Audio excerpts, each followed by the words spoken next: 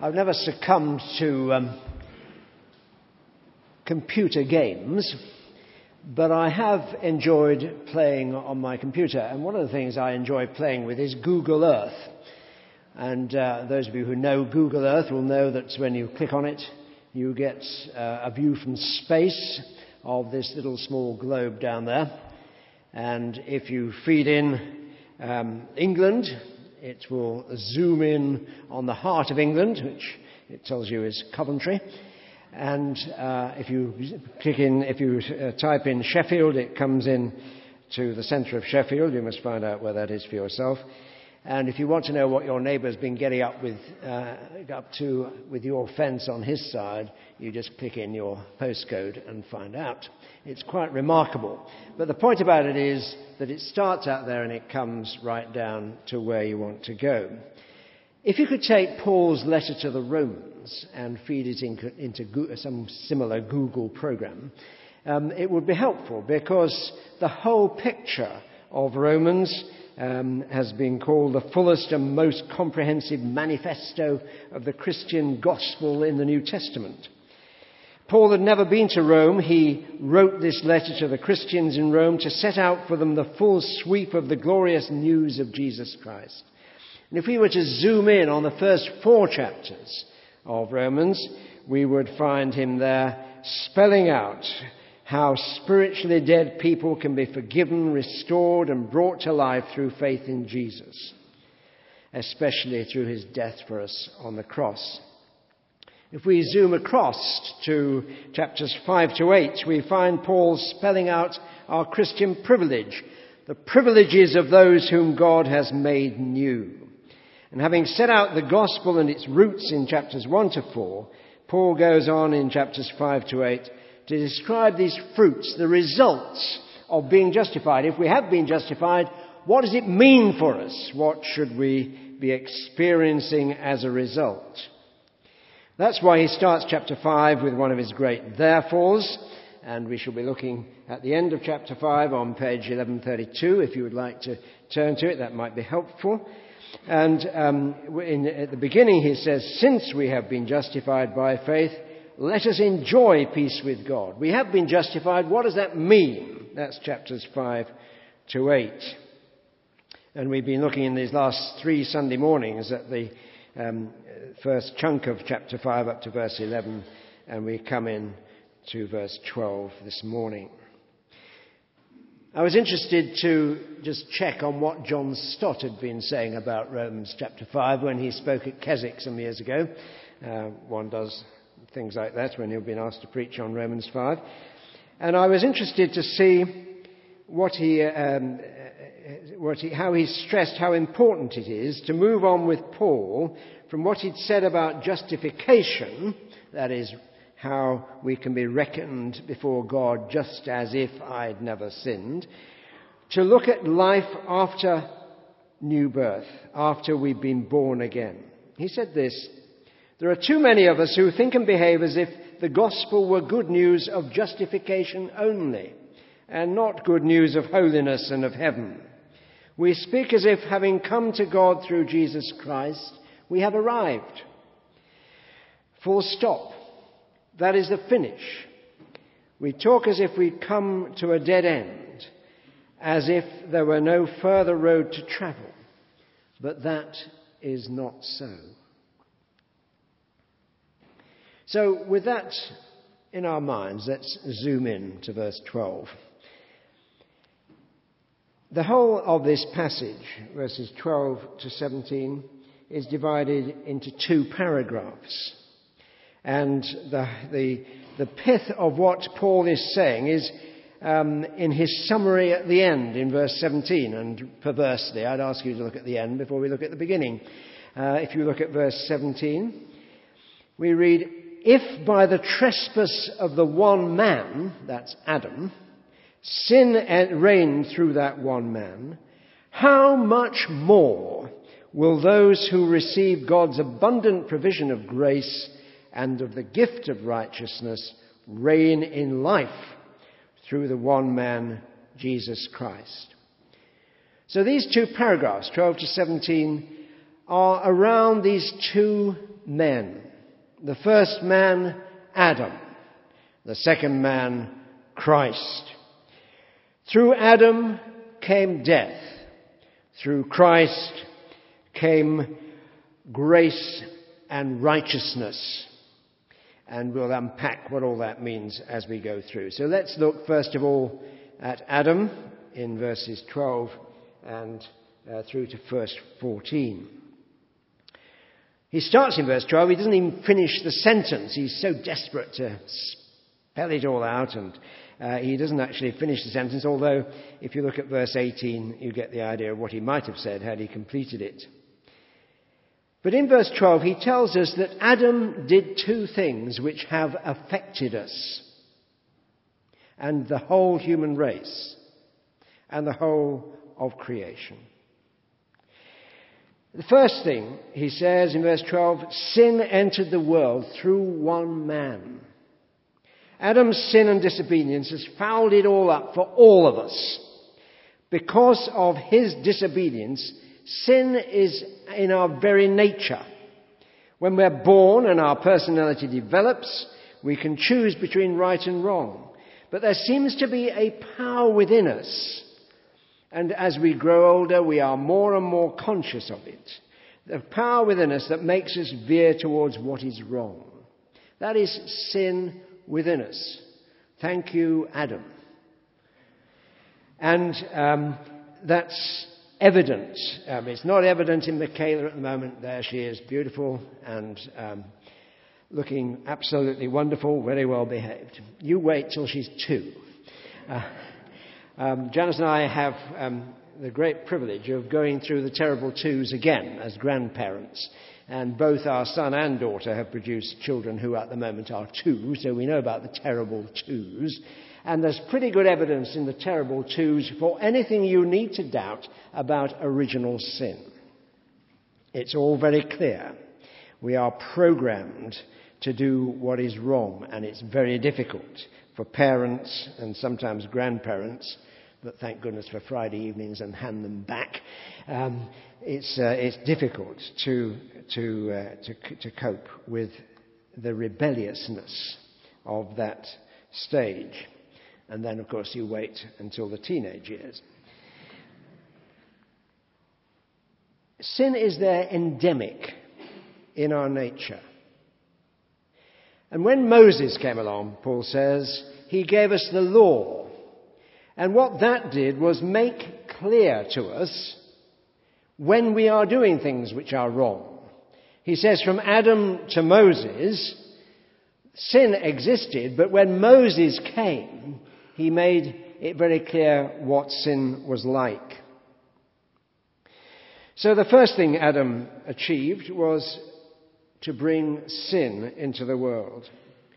And the second thing he achieved was, because sin was in the world, death enters into the world. When God spoke to Adam in the Garden of Eden, he said, "You must not eat of the fruit, for when you eat of it, you shall surely die." There's a huge debate in the commentaries as to whether Adam would have physically died had he not disobeyed God. And if you want to talk to me about that afterwards, we've got an hour or so, we could spell it out. But from the text, we don't actually know whether he would have died or not, or whether physical death was just part of things, just as it is for the animal world. There's no moral judgment in the animal world. When I used to take infant prayers, I used to be asked questions like, will my rabbit be in heaven?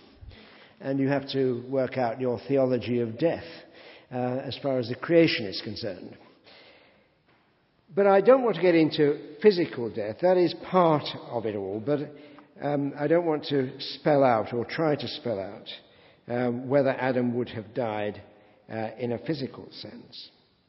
But I know that from what Genesis says and from what the rest of the Bible says is the important fact that because Adam sinned, death entered into the world. And death was death to a relationship. The relationship between God and Adam. And spiritual death, that means the relationship is ended unless God does something about it. Death is in our system because sin is in our system, just as certainly as polonium 210 was in Alex Litvinenko's system as we watched him die that horrible and lingering death this week. Paul put it this way in his letter to his friends at Corinth: as in Adam all die, even so in Christ shall all be made alive. But until you are in Christ, you're dead. Thank you, Adam. The hope of life was there right through the Old Testament, which is why we had that passage from Isaiah 9 as part of our reading. And there it was spelling out the Old Testament hope that to us a child will be born, to us a son will be given, and the government, authority or kingship, government will be on his shoulder. So let's turn to the second paragraph, which is far more important for our purpose this morning. Remember verse 17, just as Adam's sin brought death into the world, Paul says, how much more has Jesus brought life? Through grace and righteousness, he's saying in verse 17, we shall reign in life through Jesus Christ. The comparison through the whole passage is stark. Look at it. But twice in verses 15 and 17, Paul talks about Adam and Christ and says how much more as he strains to describe the difference that Jesus can bring to those who trust in him. Adam's damage was bad enough, but Jesus turning the tables in offering life is on another plane altogether. And no less than 5 times in these 3 verses does Paul hammer home the word gift to describe what God has done for us in Christ, that we might have life. It's what Jesus prayed for in that great prayer in John's Gospel. I have come, he said, that they might have life, life in all its fullness. Verse 17 is the pivotal verse, and Paul talks about the means by which Jesus achieved this new life, and he talks about the results of that new life. So first, the means. The first means was that of grace. You may ask why it was when God had bothered to make a world a perfect place, when he trusted Adam to share the responsibility for it, when he brought Adam into fellowship with the Trinitarian God, with all the love that was experienced within the person of the Trinity, why did he take into a relationship Adam? Because he wanted to share his love. Because he wanted Adam, he wanted us, he wanted the whole human race to be part of that love and grace. But when Adam deliberately rebelled and said, I'll do it my way, God, I don't want a relationship with you, he ruined God's perfect plan, as we've seen. So why did God persevere? Why didn't he just do what so many of us would have done and zapped the world into oblivion? I'll tell you why he didn't. Because he loves us too much. We've already heard the words from John's Gospel. God so loved the world that he gave his only Son, that whoever believes on him shall not perish, but have eternal life. I guess that some of you, some of us, have been hurt and wounded by people whom we have trusted. Maybe we've been permanently scarred when someone we've trusted, maybe even shared our life with, has spurned our love and turned away and followed their own whim and fancy. How did we feel about that? You know. more than words can say. I can tell you how God feels about that when his love is spurned, because he's told us in his word. In the Old Testament, Hosea loved his wife to bits. She kept going off and being unfaithful to him, selling herself as a prostitute. And time after time, Hosea would go and buy her back. Why? Because he loved her. He couldn't help it. He didn't want her back, part of him. But he loved her so much that he had to do it. And he went and he brought her back. And he continued to shower his love on his unworthy wife.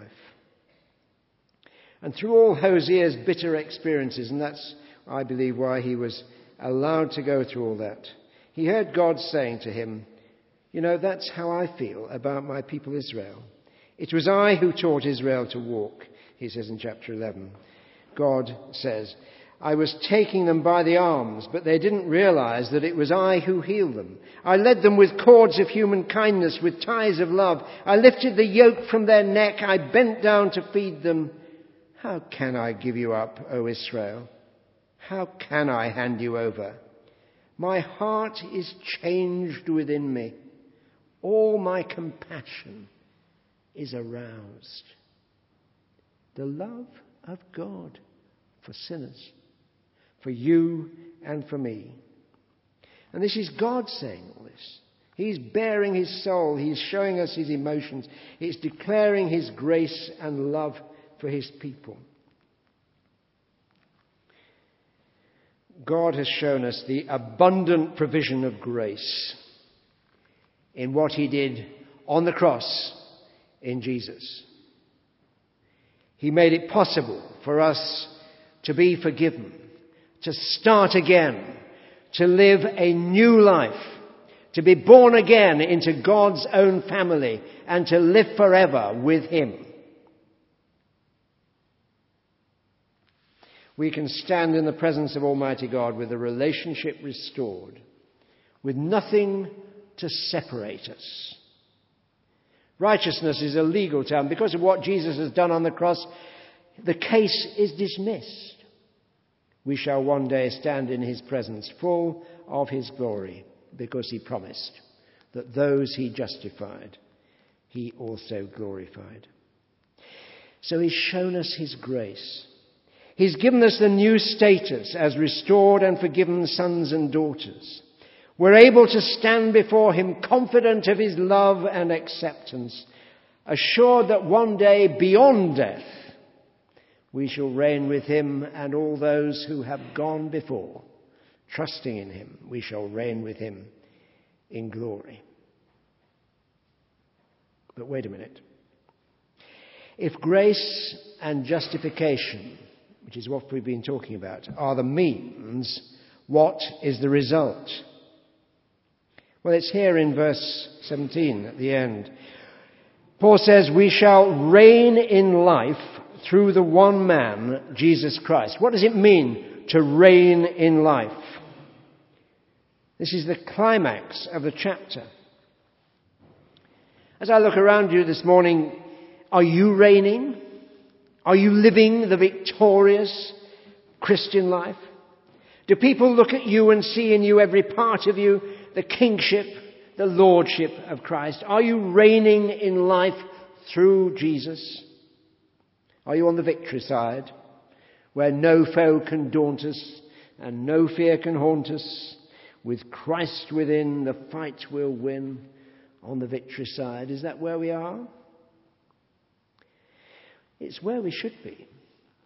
Because this verse says that Jesus has done all this for us, and one of the things he's done for us is made it possible for us to reign in life here and now through the one man, Jesus Christ. Because Jesus is the risen and ascended Lord. He's won the victory. He's done it for us. By his resurrection, he's brought in his new kingdom. He is the king. That kingdom is guaranteed victory in the fight against sin and evil. We are reigning with him now, Paul says. Are we? Are we full of vibrant, victorious resurrection life? Is that the impression the world gets when it looks at the church? Triumphant love and grace reflecting the victory and glory of the risen Christ? What do you think? Just look at the newspapers, listen to the radio, listen to the television. I was driving through Sheffield 4 or 5 weeks ago and I tuned into John Humphreys, who's familiar for his belligerent stance on Today every morning. But here he was subjecting himself to be interviewed almost, and he was bearing his soul quite a lot as he interviewed the leaders of the Christian church, the Muslim faith, and the Jewish faith. The particular morning I'm thinking about, he was talking to the leader, one of the leaders of the Muslim faith. And he said, "What is it that's special about you Muslims? I was brought up a Christian, I went to church. We Christians, we just are people who try to do the right things. We're establishment people. We try to live a good life. Not very well. But you Muslims," he said, "why is it that you are prepared even to sacrifice yourself for your faith? It seems to affect every part of your life," he said. "What's special about Islam that isn't there in Christianity?" he said. What a damning indictment of Christians.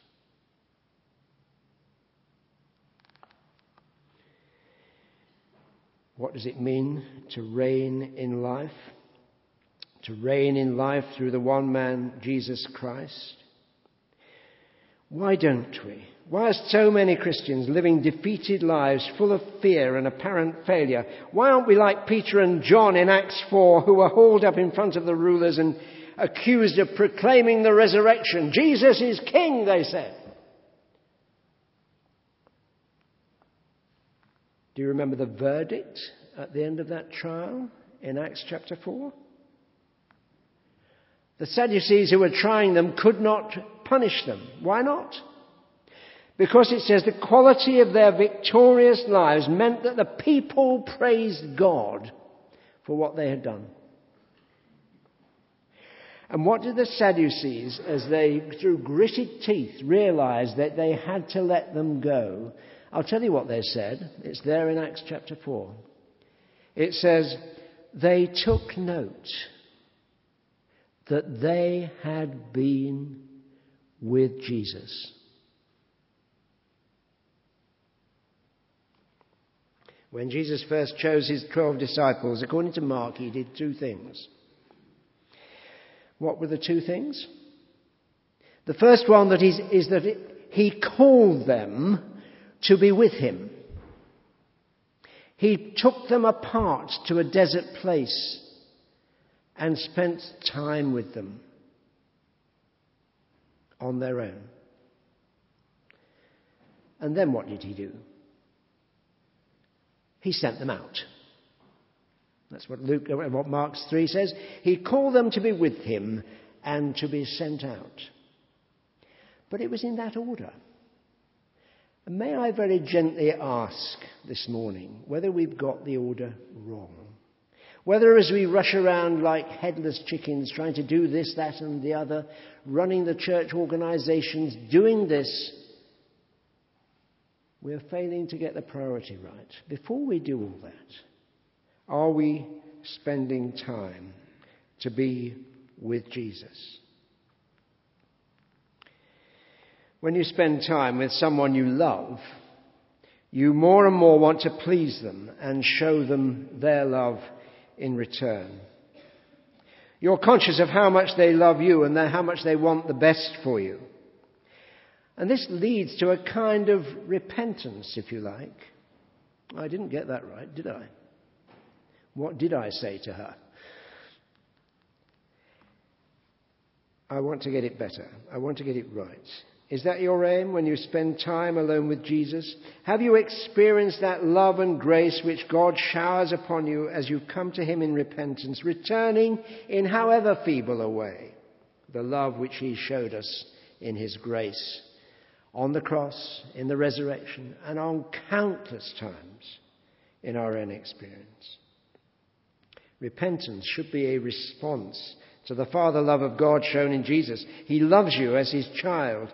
His Spirit grieves as he watches us turn our backs on him and follow other gods of materialism, of worrying about what people will think, of worldly success, of dishonesty, of fouled up relationships.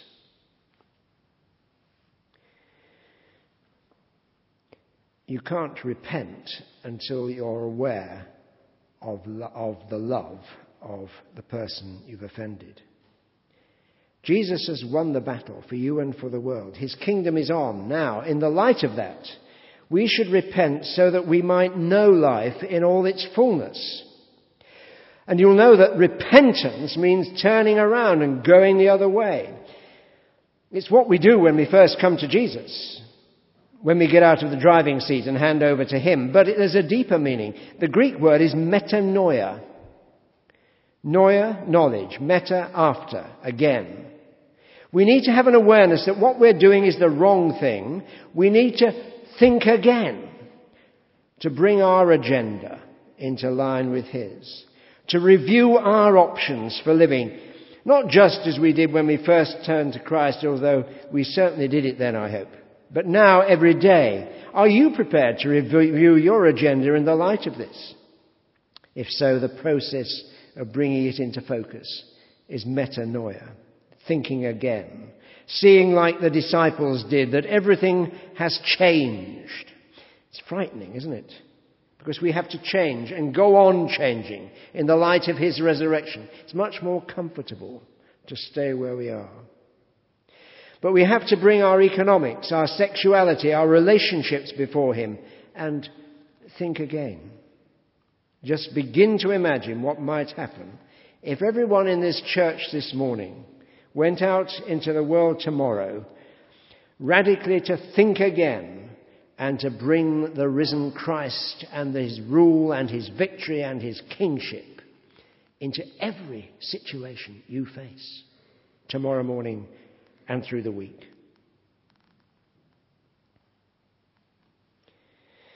Why aren't we more overwhelmed by his love for us? Why don't we spend more time with him on our own, in prayer, in Bible reading, in time with other Christians with whom we can share in an open and honest, non-critical way, recognizing in every situation we face that he is there before we got there, waiting to share his victory with us. Then, as we do this, and as we come to him in repentance and faith again and again, we can know him better and are empowered by his Spirit to love him more, to reflect in our lives, in the world around, something of his love, of his majesty, of his kingship. And in his kingship we can, in Paul's words here in verse 17, reign in life through the man Christ Jesus. When Eugene Peterson got to this verse in translating his wonderful translation, The Message, he almost burst a gasket. He's trying to get words to express this wonderful meaning. And he says in verse 17, his translation is this: if death got the upper hand through one man's wrongdoing, can you understand the breathtaking recovery which life, sovereign life, makes in those who grasp with both hands this wildly extravagant life gift? That's grace. This grand setting everything right, hyphenated, that's justification, that the one man, Jesus Christ, provides. Can you imagine? He says. When God created Adam, he created him in his image. And one of the things which makes us different from the animal creation is that he created us for relationship. He created us to love. Being a follower of Jesus is primarily that. Yes, we have to believe about Jesus. We have to know about him. But that is nothing in comparison with knowing him more deeply and loving him more by day by day. So I ask again this morning, as we've said in the baptism service, do you believe and trust in one God, Father, Son, and Holy Spirit? Are you experiencing day by day the indwelling, transforming power of that Holy Spirit?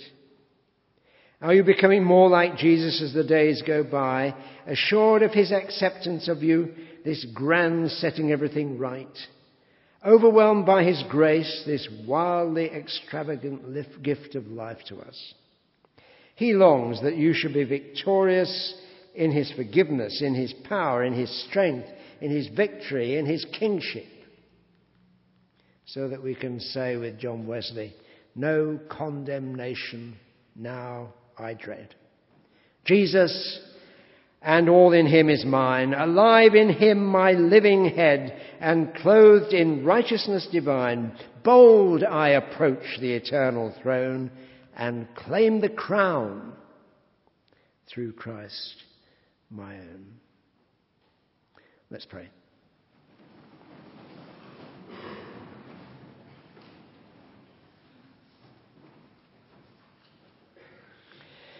Our Father God, as we come to you and thank you for the way in which Jesus went to the end for us, so that we could share in his kingship, so that we could live victorious Christian lives which confound the world because they see in us the transforming power of your Holy Spirit.